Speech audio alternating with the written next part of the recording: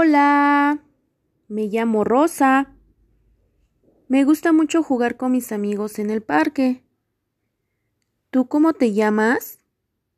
¿A ti qué te gusta hacer? ¿Sabías que hay virus de los que tenemos que protegernos? Algunos son más feos que otros. ¿Recuerdas si alguna vez has tenido algún virus? Yo, cuando tuve gripa, tenía mucha fiebre. Me dolía la cabeza, no tenía hambre y estaba muy cansada. Pero en unos días se me pasó y pude volver a jugar con mis amigos. Por suerte estaba mi familia para cuidarme. ¿A ti? ¿Quién te cuida cuando estás malita? Seguro que te dan muchos mimos. Hace poco ha llegado a mi ciudad un virus nuevo al que le gusta mucho viajar. Ha estado en muchos países. Por suerte, este virus siempre hace viajes cortos, así que todos estamos esperando a que se vaya pronto. ¿Sabes cómo se llama? Coronavirus. Papá, mamá y los mayores ven y leen muchas noticias y hablan mucho sobre él. A veces me preocupo un poco. ¿Tú también escuchas a los adultos hablar de él?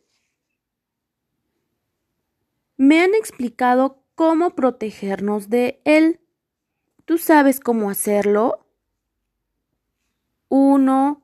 Lavándonos las manos mientras cantamos nuestra canción favorita. 2.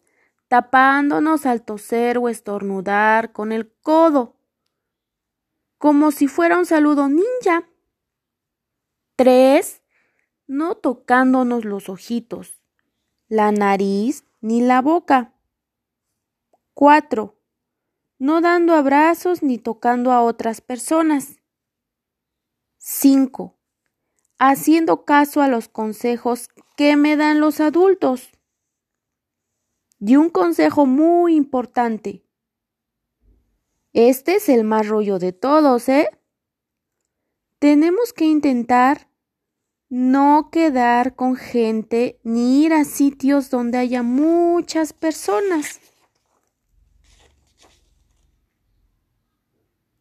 Yo echo un poco de menos a mis amigos, a los abuelos y a mis primas. Por suerte, sé que todo será durante un tiempo corto, aunque haya días que se me hagan muy largos. Pero si me organizo bien, da tiempo de hacer muchas cosas en casa. Leer un cuento, hacer tareas del colegio, ver la televisión, hacer un pastel con papá, jugar con mamá. Mamá también me ha contado que hay muchos profesionales cuidando y curando a los que están más enfermitos y que están buscando la vacuna para que el virus no viaje más. Además sé que papá y mamá y los mayores que tenga cerca me van a cuidar y que si tengo cualquier duda les puedo preguntar. ¿Qué dudas les preguntarías a tus papás?